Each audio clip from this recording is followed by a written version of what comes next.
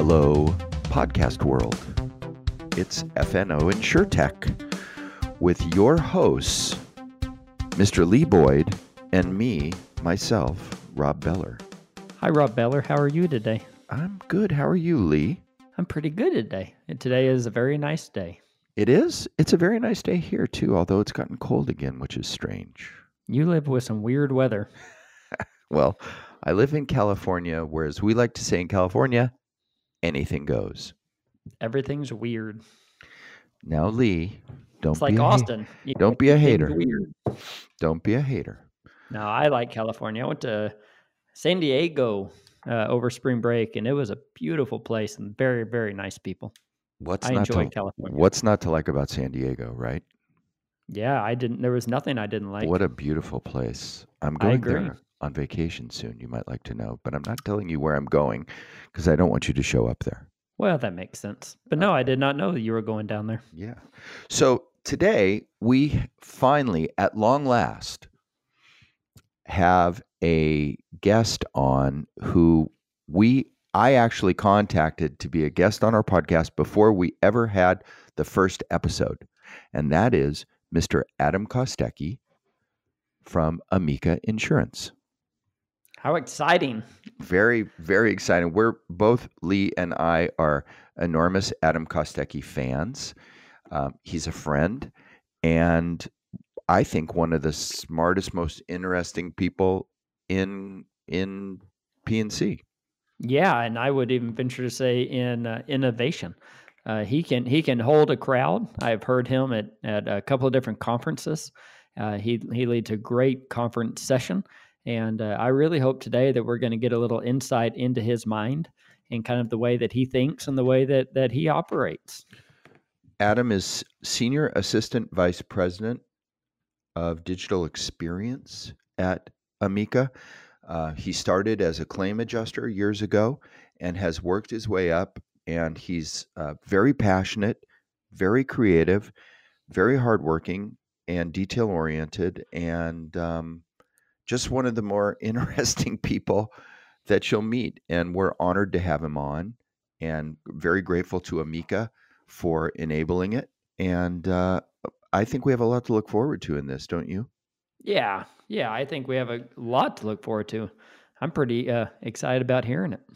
So he understands claims, which is our world, which is a cool thing. But I think he also understands all different aspects of the insurance value chain and organization.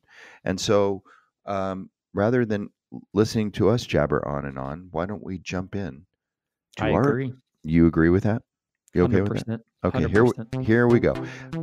Without further ado, our interview with Adam Kostecki from Amica.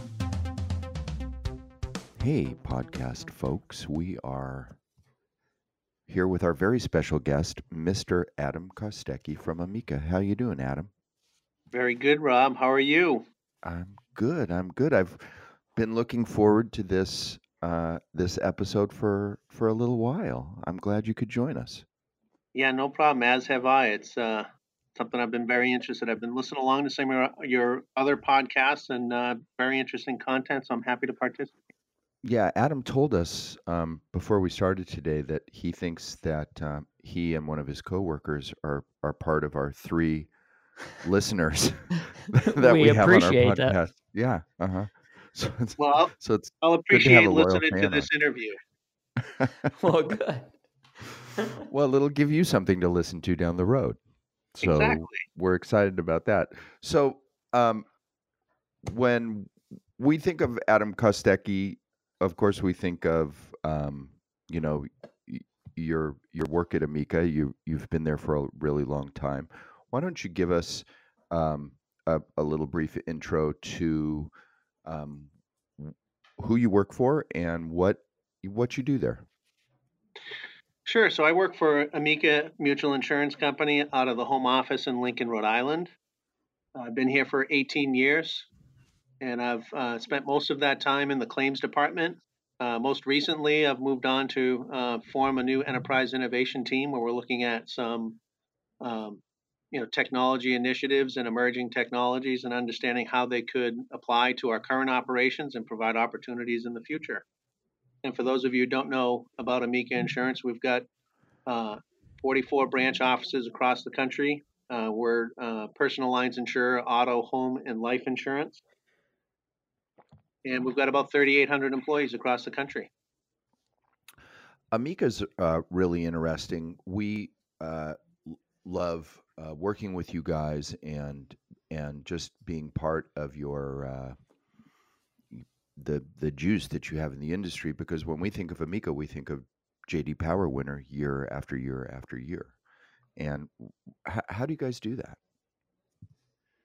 You know, that's an interesting thing, and I'll say that the JD Power Awards, as we walk by the trophy case every morning, there's 49 of them in the case. It's a source of tremendous inspiration, not only for me, but I think for all the people here on the home office campus, as well as all the folks out in the branch offices. And it's great to be recognized by such a great company as JD Powers. You know, and I think, you know, when it comes to winning the JD Power Awards, what we really look at, or, you know, I think what helps us get there is really the human connection. You know, Amica is very much involved in the direct conversations with customers when they're acquiring policies and explaining and helping them understand the coverages that they need. And then in the unfortunate time that a claim happens, we're very much hands on with the customer, and we provide that level of service with that one-on-one communication with a dedicated claim representative to help that customer through the claims process. You know, I think we're really a people-centered business, and I think that's providing us with significant opportunities in the future to look at, you know, how does the interplay between humans and technology, and how do we maintain our reputation and utilize the new and latest technology that in many cases sometimes eliminates humans from the conversation. You know, it's Right. a big thing we think about here in the innovation. Right. I mean, that's kind of one of the aspects of technology, is it replaces the human touch, or it can if you're not careful, right? Right. And, you know, when it comes to a claim process, empathy is a really big thing. And JD Power, I think, has recognized that over the years. Empathy and explaining the process is something that's really important to do with a person, when, especially when they've had a claim, maybe their first claim or a claim that might be more complicated. It's unlikely that these, you know, self-service online tools are the channel that customers want to communicate with us during those more complicated scenarios. So we've got to figure out how we can provide that same level of empathy in the future through these new digital platforms and tools. Very interesting. Let's talk for a minute about you and your journey in your career. I think it's really interesting. You basically, I assume you came out of college and you got a job as an adjuster. Is that how it started? Yeah, that's exactly right. I'm just about to enter my 19th year here at Amica, and I started right out of college. I was a business management major at the time. I was actually working as an auto mechanic, and I had kind of dreams of owning my own mechanic shop. And I also did some home construction in the summertime. So when Amica was interviewing on campus at the time, I really didn't even know who Amica was. And when I learned the role of the adjuster, I thought, wow, this is a really interesting way for me to stay involved with houses and with cars, but not necessarily get my hands dirty every day or break my back every day. So I thought it was an interesting opportunity to pursue. And here I am, you know, 18 years later. You know, I spent, I think, maybe a little bit over 3, almost 4 years as a front lines adjuster. I later specialized in homeowners property, large loss property claims. And then I moved out to our Southern California office. Was out there for about 2 years as a supervisor, and then I've been back here on the home office campus for pretty much the rest of that time. My last role in claims was as a large loss property examiner, where I oversaw large and complicated claims across, I think, 11 states. So, and I think throughout, really, the consistent trend with me has just been I've always been interested in the latest technology and trying to adopt it to my current job. And even as my role as an adjuster at the time, I think it was back in the days of the first generations of the PDAs or the digital assistants. I went out and invested, I think it was like $650 in an HP iPack.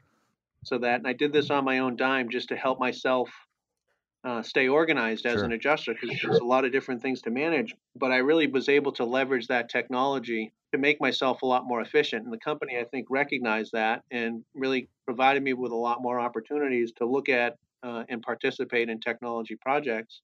As helping at the time, we didn't have web-based estimating systems. So, I was helping to deploy the first generations of the web-based estimating systems back in the days of Marshall Swift Beck. Right. Before they were, acquired by CoreLogic and Symbility now. But, I was involved in those projects in the early days. And I really, another thing that I really enjoyed doing was working with our adjusting staff and helping out with training and working with our employees and really helping to understand how this new technology, like an estimating platform, for example, could help them make their jobs more efficient. And then I think as a later project that I started working on, really kind of my last project before we formed the claims innovation team, and then which later springboarded off into the enterprise innovation team. But we found a way to take maps and GIS information and third-party data. Right. We found a way to combine all that with our policy concentrations and predict out how many claims would happen after a hill. That at the time was pretty revolutionary. I mean, Cutting edge. Yeah, the provider we were using was still using hand-drawn shape files and maps when we first started down that journey. So it's been really interesting to see how that process has been digitized. And, this GIS platform has become a foundation of how we plan our catastrophe response. So is that something y'all are still using? Oh, yeah, absolutely. In one form or another. I mean, what was just a dashboard that we created, a web-based dashboard that had some interactive capabilities, has turned into a fully integrated product that we've got as part of our claims management system. So when a new hail claim comes in, you can automatically go into the system and see where that location is in relation to where the hail fell and where other claims and policies might be in that vicinity, and make better, higher level observations and decisions that are consistent with the way the storm happened, rather than just what might be happening at that one property. So you gave us a hint there, and that is that you spent 2 years in Southern California. I knew you had a little California in you, don't you? California was a excellent stop along the way for me. I had a lot of fun out there in Southern California. I couldn't get used to the weather, though, I'll tell you that. What, it was too nice for you? Wasn't Yeah. adverse enough? I couldn't even tell the difference between the seasons when I was out there. No, And that's it really true. threw me for a loop, seeing people driving around in convertibles with Santa hats on. I couldn't deal with it. Well, so one of the interesting things about you, and you mentioned it, is that you're a very hands-on guy, and you're very interested. I mean, your current work really flows out of your passion of for like gadgets and things and fixing things and making things. Right? Isn't that correct? Yeah, absolutely. I've always enjoyed working with my hands and kind of standing back at the end of the day and really seeing accomplishments. And yeah, that does tie into some of the work that we do. For example, with Connected Home, I get pretty involved. My team will tell you I get pretty involved in taking a look at these new and emerging devices. Yeah, I was at a presentation at a talk you did, I think at Property Information Report, Brian Sullivan's conference, when you and Gabe Halimi from Flow. Yep. And haven't you used your house as kind of a testing ground for different IoT devices? Yeah, I think very much to my wife and my family's displeasure, I have tortured them on numerous occasions with some of the latest emerging tech devices. I think I'm up to 7 different flow sensing and leak detection systems that I've installed on my water main. I actually installed a bypass loop so that it makes maintaining this system and swapping out devices a lot more efficient, kind of similar to the bypass loop you might have with like a house filtration Okay. system. Uh-huh. It's allowed me to understand much more about the installation process for some of these new devices, like the ones that get cut in and plumbed into the main line. Like flow. Um, exactly, Flow's one example, but last year alone, there's probably half a dozen of these devices that have hit the market, and even this year, I just got my hands on a brand new one from a company called Stream Labs that's looking very promising. I mean, there have been a lot of advancements in the technology with these cut-in devices that's really interesting. And when you think about something like a water claim, that's a significant risk of loss, and these devices that sense flow and pressure and temperature and learn about your normal water usage patterns, the potential that they have to be able to identify when a problem is happening and then not just let you know, but actually cut the water off, I think is just really interesting. And all this has been happening really over the past year. And I think the only way to, at least in my perspective, the only way to get a good grasp on it is to really roll your sleeves up and get involved with it hands on. And I think that I've learned a lot about the industry and the technology by experimenting with it in my own house. So, what have you learned uh, about water devices? I think the key parameters, right? And what's going to be able to number one, engage the user in a more engaging experience around the water usage in their home. So things like flow over time. All these devices have different ways of measuring flow. Some will just tell you if the water's on or off, or if it's flowing at a low, medium, or high rate, which really doesn't provide a significant potential to engage the user. Others will tell you right down to the tenth of a gallon how much water has been used through the house. And I think that's an engaging experience for users, especially in areas like Southern California where the water can be really expensive. To engage users around how much water they're consuming and provide them with information around how to mitigate or conserve water to mitigate their water bill, their monthly water bill, so they're not paying as much, I think is really interesting. Let's just say 20% of your water is being used by maybe older toilets that aren't low flow. Like now you have direct information that you can use to plan and identify if you replace those toilets, here's how much water I might be able to save. Right. I think I've learned the importance of that pressure parameter and identifying water pressure differences, and whether it simply be just the starting water pressure at the house after you install the device. If you see it's over 50, 60, 70 psi, that's just it's like high blood pressure. It's an early warning sign that you may have an issue. And not only that, if you've got that much water pressure, if you do have an issue, that means more water is going to be coming out. So addressing that with something like a pressure reducing valve can be a great measure to take. And then I think the other thing that some of these devices do, I think Flow is one of these, one example, but there are a few others now coming online that have this capability to monitor pressure changes over time, to identify even the smallest of leaks, I think is really interesting. Because when you think about most of the claims that we see, there's a big population that are slow drips over time that just don't get noticed. And the fact that they occur over time causes things like mold and causes the damage to get much worse. Right.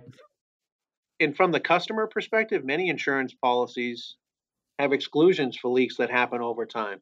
So now this becomes a customer problem if the insurance company is going to look at that leak and say, "Hey, this has been going on for, 2 months. Our policy doesn't cover leaks like that." That's a big problem for the customer. And we want to help our customers get ahead of that. So this actually reminds me of a conversation that we had with another water company, and they were trying to prove to their stakeholders that this device stops damage. But they had a really hard time with it because the device actually stopped the damage. They weren't able to say that we were able to save X amount of dollars because of this device because it stopped. So whenever you're testing these products, are what are you actually looking for? Is it the actual customer engagement? How do these products improve our relationships with our customers? Or are you looking to see, are these devices actually preventing claims? And again, that all gets down to the problem that you're trying to solve with these devices. And if you're just looking at it from a pure loss mitigation perspective, something like a cut-in valve is going to be much more costly to install, but it has a higher potential to mitigate leaks. So I think looking at it as a pure loss mitigation play, you're going to have to answer that question in order to justify that investment. Like, what is the actual lift?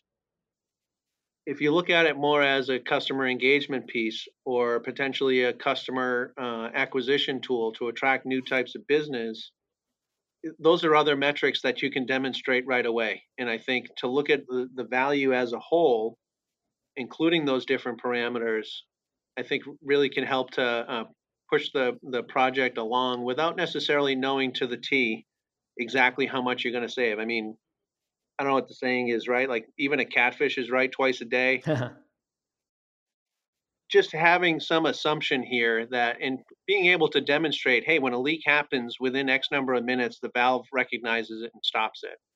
You can kind of extrapolate out how many types of leaks happen like that and what the potential is, whether it's 5 gallon water loss or a 50 gallon or 500 gallon water loss. How do you, one of the interesting things about devices like this, because they have major implications for insurers as far as mitigation, like you said, is who's going to pay for them? Like some of them can be pricey, hundreds and hundreds of dollars. So do you think the insurer should be paying for those, or should the insurer been trying to convince their policyholders that this is a good device that you should invest in? How do you handle that?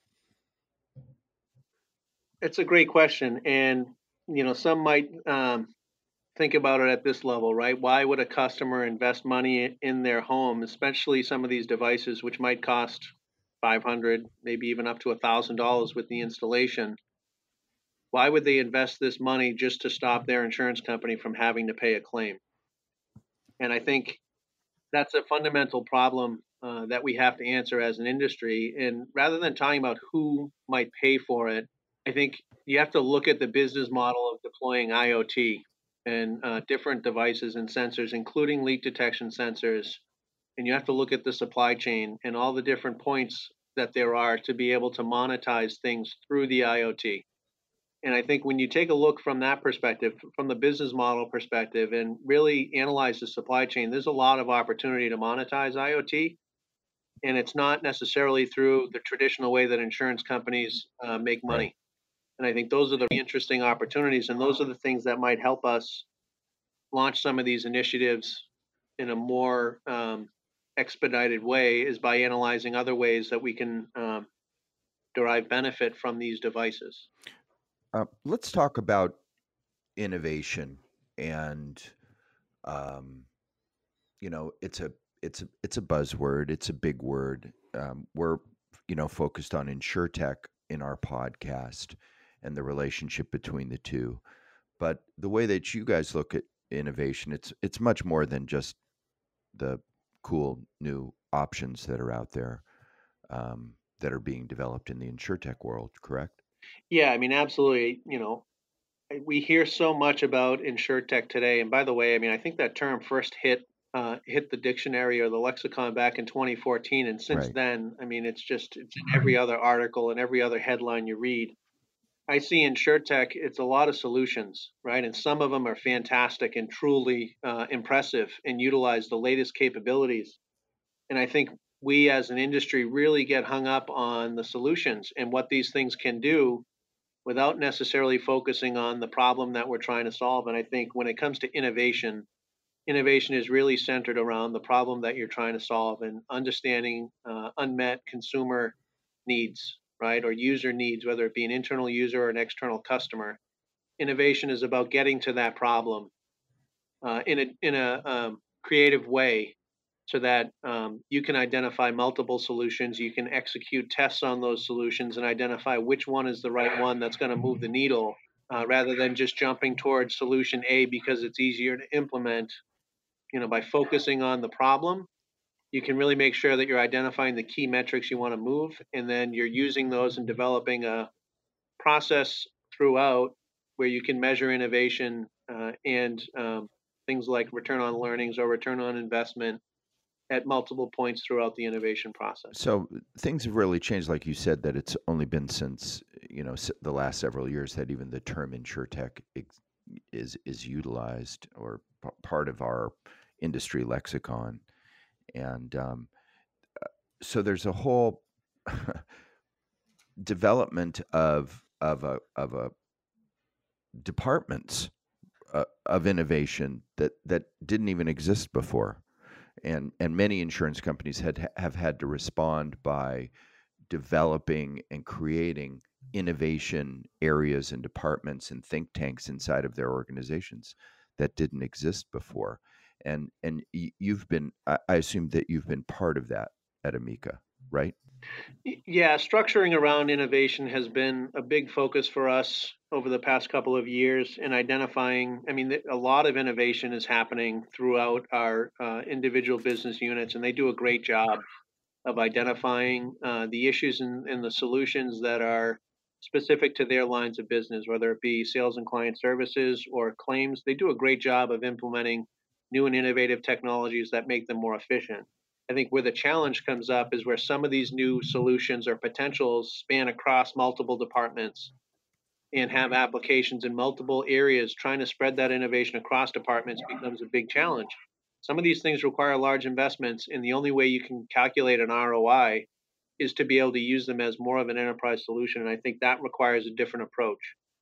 And InsurTech is one aspect of innovation. Right. The business model discussion that I mentioned there around IoT, there's a whole set of work that happens around there. There's a whole set of work. We're really spending a lot of time and making investments in our design thinking practice and building out design thinking capabilities, which are really targeting at helping our employees to see things through a different lens and really keeping the customer at the focus. I mean, it's something Amica has been known for. We've really been known for the focus on the customer, but the way we do that is evolving in today's world. Customer interests are changing. We need to keep up with that. And techniques like design thinking really help us center around the user and identify what their specific needs and what the opportunities are around that user. So, our design thinking practice is something that's emerging. We're trying to build on that. And I think just business process, right, and more incremental innovation, there's a lot more that we can be doing from that perspective, more efficient for our customers and for our representatives. What an exciting time, right? I mean, you're kind of at the front edge of really, I think, a significant and permanent change in our industry. Would you agree with that? Yeah, I mean, it is exciting. And I'll tell you that there is so much happening. And especially for a guy like me who likes to be involved in the details and I see a lot of the different opportunities, I want to, do as much as we can. It's hard to identify, especially when you have limited resources, to pick the bets and to identify where you need to invest your time and efforts. And that's a big thing that I think we're continuing to learn as our enterprise innovation function is growing, is where are the areas that we can help with the organization the most, right? And then getting centered around those versus just launching a number of different activities and pilots and tests that may or may not have results when they're completed. So let's talk for 1 second about design thinking. Can you just give us a definition of what that means? Oh, great question. So, design thinking again is really keeping a user-centered focus. There's a multiple step process that involves centering around the user and identifying unmet needs, identifying multiple solutions. You use tools like empathy maps to really identify what the customer is all about, and through things like business model canvas, you can get your ideas all onto one page where they can be refined. That becomes kind of the document that, with these new larger opportunities, that it's an always living document that's constantly evolving as you learn more. Design thinking is just a multi-step process that keeps the user at the center and is really centered around iteration, testing, and learning. And design thinking is a great process to have at the front end of an agile software development process, because when you pair up agile and design thinking, you do a lot more on the front end with prototypes, and it's a lot easier to tear up a wireframe or a piece of paper that you've shown to someone and they say they don't like it, rather than having it developed and go out to the users and have them, Sure. this doesn't do what I thought it would do. By agile, what do you mean by agile? What is an agile development? Our IT department has done a great job at transforming and beginning the transformation to a more agile approach to software development. It's really involving cross-divisional groups and small teams that are empowered, um, that can take these projects. It's a different approach to like just traditional project management, which is more waterfall. You get the list of requirements, people go off on their own and develop. Agile is really a smaller group with highly skilled individuals that have capabilities across the spectrum that can take a project from start to finish and continue to iterate on it. Yeah, that makes a lot of sense. It seems like that way you can get the most out of those meetings and those developments without going off of course. Yeah, agile is actually, I guess it parallels with innovation. A lot of times people think innovation is just this ad hoc process that, you get a bunch of creative people in a room and they just start iterating. The reality is, to be successful at innovation, you have to have a consistent process and well-defined checkpoints throughout in order to maximize your effectiveness. And agile is very similar to that. There are a number of ceremonies, agile ceremonies that happen, sprint planning, daily stand-ups or scrum meetings. These things help keep everyone aligned on the same page and keep everyone accountable for different deliverables throughout the process. So, very much innovation, design thinking, and agile development go hand in hand. So that seems like it would take up a lot of time uh, to do. Is it worth it, or do you find that the teams are spending too much time in these meetings, these scrums, these sprints, these stand-ups? It does take a large commitment of time, and I think it's a new way of doing work. And I think the inverse is very dangerous in today's world, right? When you sit around a conference room table with a bunch of business people and you develop a concept and you develop requirements and you pass it off to a team that might take 6 months, a year, maybe 2 years to develop and deploy it. By the time that product hits the market, you've made such a large investment that if you haven't hit the mark, it can be very costly. So, through these iterative processes like design thinking and agile development, you can test and learn along the way. So that de-risks the whole development process and ensures that what you're actually going to launch is going to have value and is going to meet the needs of the customer. Whereas traditional waterfall, things change so quickly today that approach has a lot of risk to it. Yeah, with all of that, I completely agree with you that things go so fast. In the world of innovation, change is an everyday occurrence. So I appreciate you giving us a look into that and kind of the way that y'all operate. I started thinking, what you said that you were out there trying to find you know the answer to the problem. You're identifying the problem.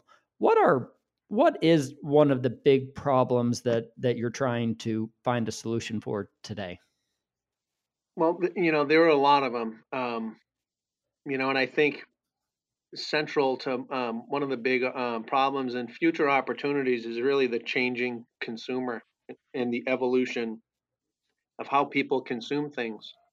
It's changing, from an asset driven people owning assets, houses and cars, to where people are now wanting the experience from them. They just want the ride, or they just want the vacation, or whatever. The culture and the economy is really shifting towards this experience driven world, as opposed to owning assets, and because you own them you need to insure them. Like, that's a big problem slash opportunity for us in the insurance industry, is how we're going to adapt to this changing consumer demographic. Things like efficiency and pricing are always important, and you can get really wrapped up on becoming highly efficient and really trying to drive costs out of the process, which is always important, and it needs to be there. But it's an internal focused thing that if the market changes too quickly, all of a sudden that work doesn't Good point. necessarily matter, right? If you create the most efficient auto policy and then people stop buying cars, you've got a problem. Right. You Right. have a great policy with no place to put it. Right. So, it's that's one of the big challenges, is like, trying to figure out, the trends that are happening, and the through the scanning and monitoring for these weak signals, and developing the trends and the patterns that are going to change consumer behavior, and trying to figure out when Yeah, that's yeah. going to happen. I think that's a great point, and something that is so relevant, like you're saying, to our industry, to the insurance industry. Um, I mean, I had a personal experience where my family was talking about buying a second home, and we went down the road, and I just kept thinking to myself, this is going to cost so much money. We can rent different homes in different places when we want to, so we can move our vacation home around. Why would we commit to one in one place? And that was something that Yeah. wasn't available 15, 20 years ago, whenever it was. Right. But so the implications for our industry within that are significant. And who knows what it's going to be 3 years from now. So how do you plan Right. your company and your revenue when there's such a big question mark about how things are changing? Very interesting. Yeah, and I think like your example is spot on, but think of it this way, right? Like think about how many people are telecommuting nowadays, right? And people you can work from anywhere. Imagine what that looks like to a millennial. If they can go from house to house a week at a time rather than owning a property or renting a house, they could spend a week at the beach Mhm. working remotely, Hmm. and they can just kind of go from area to area. They become like it's much less owning stuff may not be important in the future as it is today. Right. So like that changes the whole pattern of how people live. And who knows whether that's going to be 5, 10, 20, 30 years in the future. No one can really answer that question now, but we all have to be thinking about if that does happen, if there's a likelihood of that happening, what are we going to be doing to address that new pattern of consumerism? One of my favorite things about innovation is you're trying to solve the problem, but you're trying to solve the problem that might not even exist yet. And so it sounds like you spend a lot of time thinking, where are we going to be in a month or 5 years, and what will the problems be then? Because the actions that you take today will be in effect when those problems arise. So it seems like it's a very fun job, but it's a very stressful job because you're a little bit of a fortune teller. Is that right? Yeah, I mean, that's exactly it. And I think, to try and look from today into the future will give you one perspective, but to try and put yourself in the future and look back to see how that might apply to today, I think gives you an entirely different perspective. And think about autonomous vehicles. Everyone in the industry talks about Yep. autonomous vehicles and how self-driving cars are going to eliminate accidents. Take a step back from that and just look at the cars that are hitting the road today with collision avoidance technology.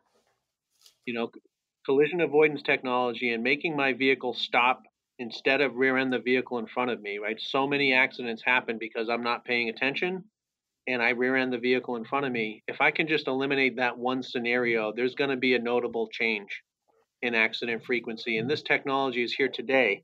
And it's just in the new car fleet, right? And you think about like back in the days when airbags came out, it took 30 years or so for airbags to go across the whole fleet and really make a difference on injury claims, right? What happens when somebody comes up with a device that's low cost that can be retrofitted into existing cars and give them this autonomous vehicle or collision avoidance feature of stopping from rear-ending the car in front of me, right? And right now we're doing things like, hey, let's monitor for distractedness in driving, right? That's a symptom. The problem is my car rear ends the vehicle in front of it because it doesn't recognize, right? And distraction, it may not be as important if my car could just do that. So maybe that's the problem I want to solve rather than Mhm. people texting while they're driving. Mhm. I love that. I love that. The what Lee said about being a fortune teller, and we're just on our podcast and in our work at 470. We're popping around to all kinds of different things, and sometimes, like with carriers, we have to follow what you're doing. Um, but there's it's a vast, big world.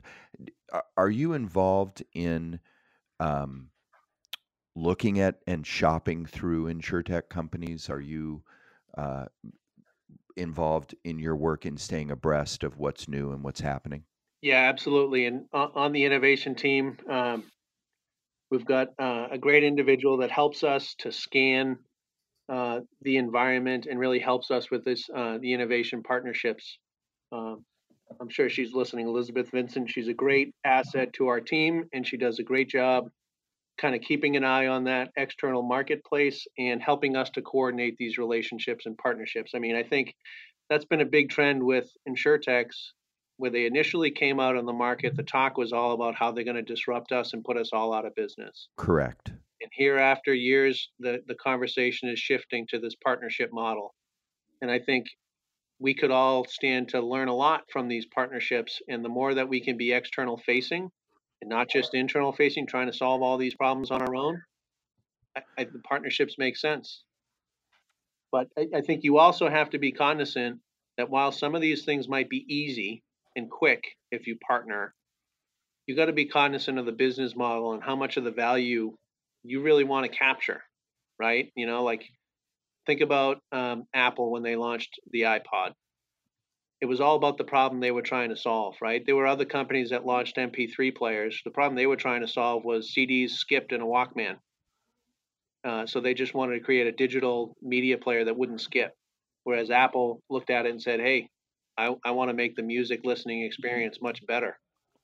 And by doing that, they created an ecosystem in iTunes that allowed them to monetize much more than just the cost of this device. And that's really Right. their money is off that ecosystem. So as an organization, when we examine these business models, we have to be cognizant of that. And in some cases, we want to be intentional and protect different areas of the supply chain or the value chain that makes sense to us rather than just partnering because it's easy.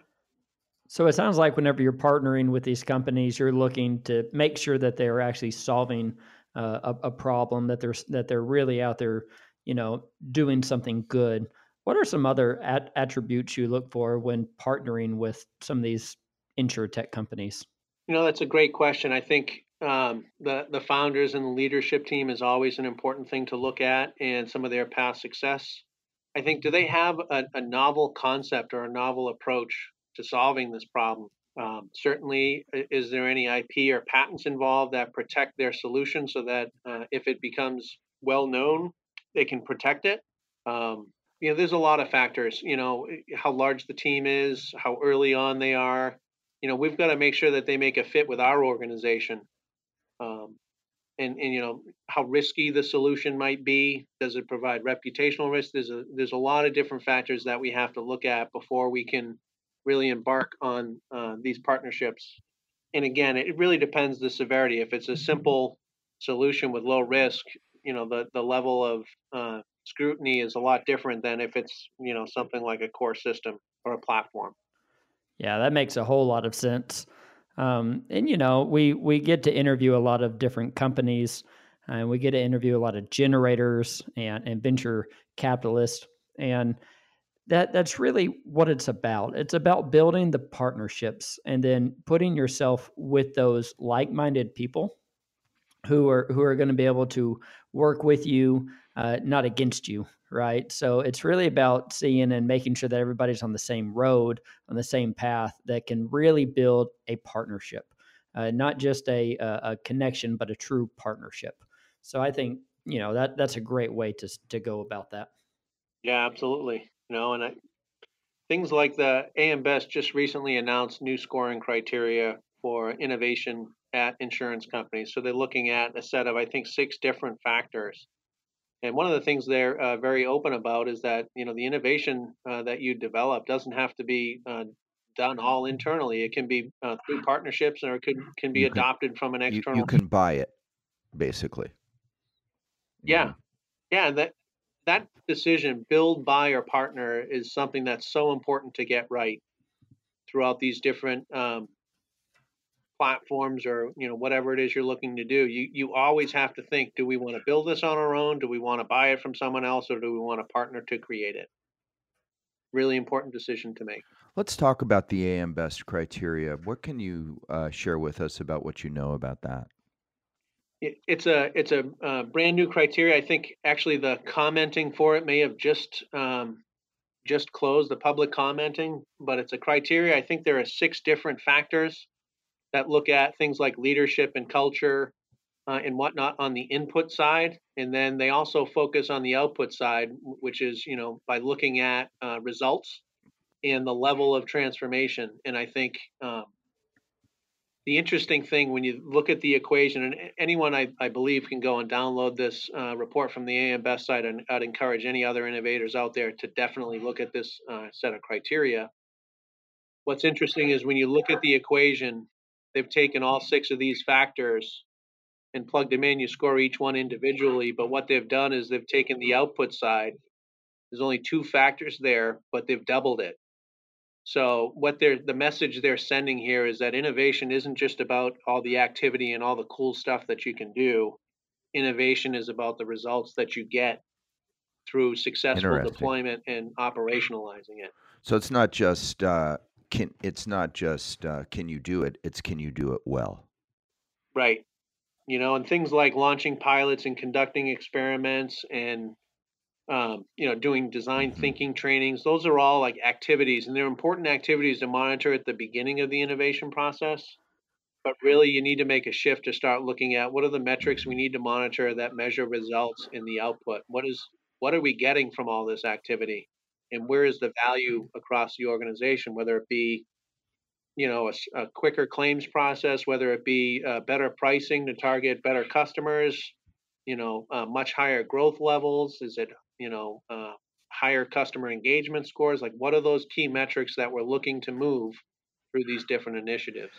Yeah, we've been involved in many pilots at our company because one of the kind of our strategic initiatives is to be innovative, to be considered innovative, to be willing partner in trying stuff, and the the the pilots that we've been involved with, and we've been involved with many that have failed, uh, are kind of like what you're saying, and that is that we've been overwhelmed, right? Not focused, not clear enough. The scope crept out. We weren't measuring the right things. And so instead of maybe getting a lot out of it, even if it wasn't successful, it it it becomes an uncomfortable kind of failure. And yeah, that's been a problem for us.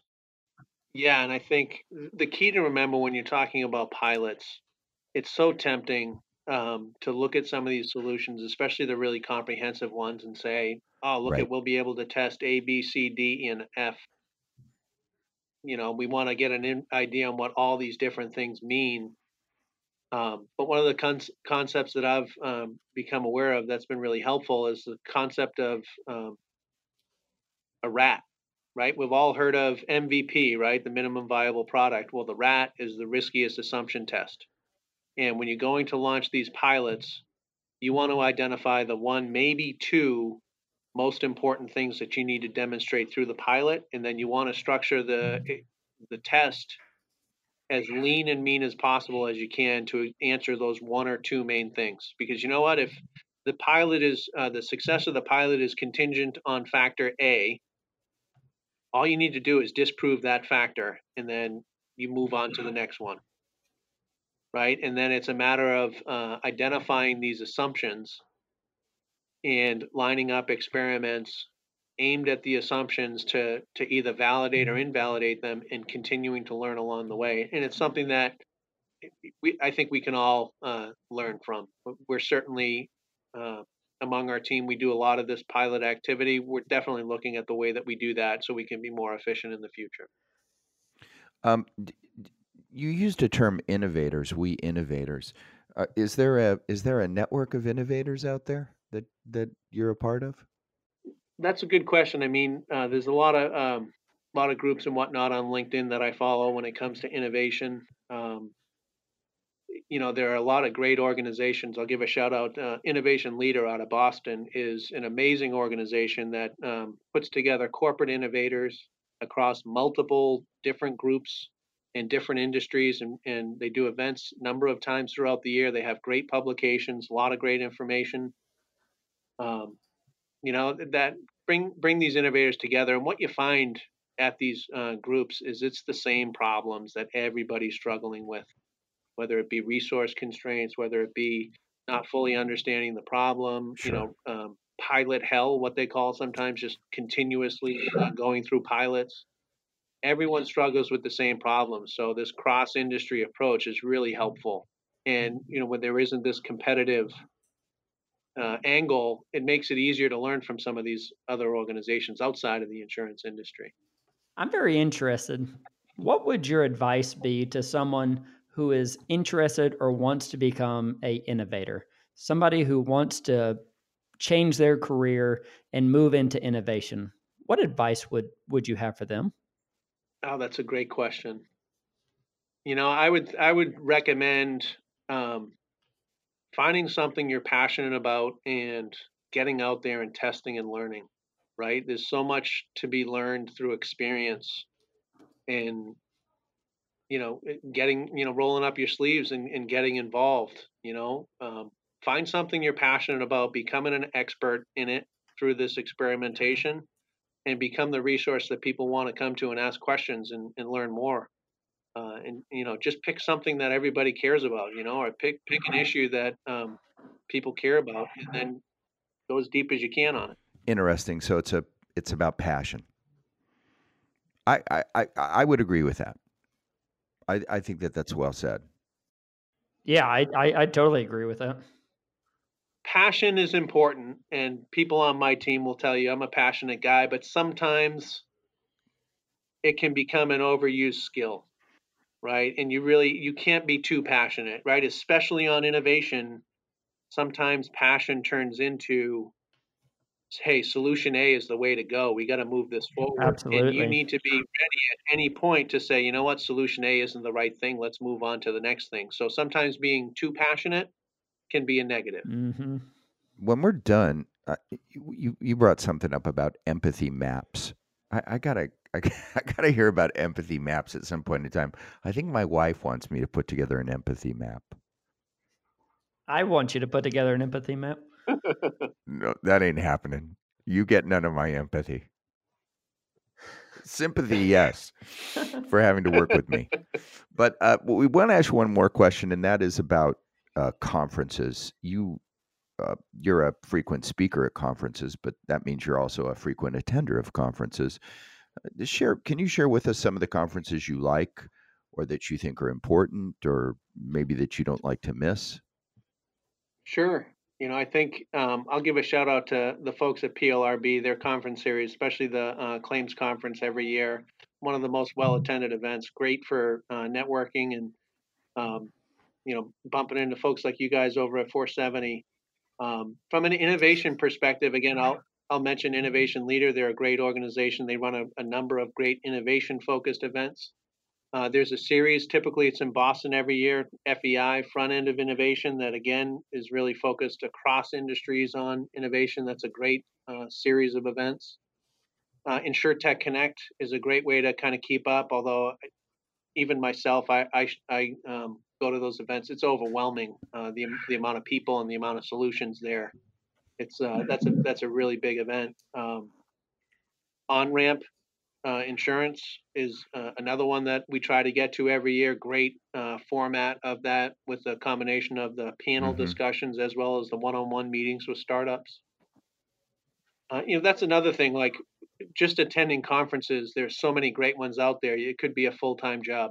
Yeah, Um, it's funny what's happened in the conference landscape in our industry in the last few years. I mean, 3, 4 years ago there were a few, and now there are so many, and I think that that's reflective of what's going on with innovation and insurtech in particular.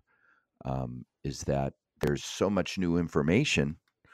There's a lot of opportunity for different conferences to emerge and be important, and we see that. I mean, On Ramp, ITC. These were conferences that weren't around 5 years ago, and there's more. And um, you know, I usually see you at Property Information Report, which I also yep. have enjoyed through the years.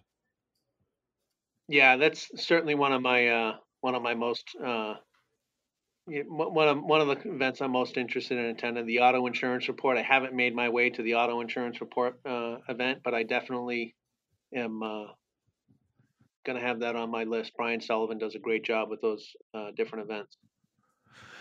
And it doesn't hurt that it's, on a cliff overlooking the Pacific Ocean either. So, Yeah, it's nice to get back to Southern California, maybe once or twice uh-huh. a year. Uh-huh. I want you to start letting me know when you're in California so that I can um, uh, make sure that you get the proper approvals and visa, because we like to be careful about who we let out here in our little crazy world. But well, listen, we are thrilled and honored to have had you today, and we thank both you for your time and your effort, and Amika for making you available to us. And I'm going to ask you the most important question, and that is, would you come back again as the world continues to evolve and change, and be willing to talk with us? Rob, I always appreciate catching up with you at the different events we bump into each other, and happy to potentially come back as another guest for sure. We would appreciate that, and we'll see you at the next one. All right. Thanks a lot, guys. This has been a lot of fun. Thank you. Lee, I really enjoyed talking to Adam. That's a interview that we've waited a little while to get in, and Adam's a friend, and most especially a really interesting man. Oh, I had a great time talking to Adam. I first met Adam at a conference at a InsurTech conference a couple of years ago, and ever since then, he's a very engaging person. He's a great guy Very. to talk to, and he really gets my mind going. He gets me thinking outside of the box. Yeah, when I think about the unusual and unique people in the business, he's one of them. And I'll never forget one time I was having lunch with him at a conference, and he was showing me picture. We were talking, and we were talking about what his hobbies and whatnot. And the man is an accomplished uh, home improvement guy, and he takes that passion that he has and lives it in all the aspects of his life, and his work is no exception. I mean, the man has gone from being just an insurance adjuster all the way to a key person in the innovation area at Amica, and that's based on this this intense passion that he has. Yeah, I really find that a lot of the people who um, are great at what they do, it's their job is not just an 8 to 5 job. They take their passion, they take their in this case, he'll take his innovative skills Right, and his love of technology and his love of IoT right. into his personal life, and that's really Mhm. what makes a person so good at what they do. I would say Amika is lucky to have him, and Lucky to have him. and then Amika is a great place for him to be at. And I was very struck by the term innovator, um, as almost a new age job title um, in our industry, uh, with the development and the coming on of a whole new discipline and department in carriers, and that is the innovation department. And if you are a leader in that, your title's an innovator, and that's, I think. I mean, I know he has other titles.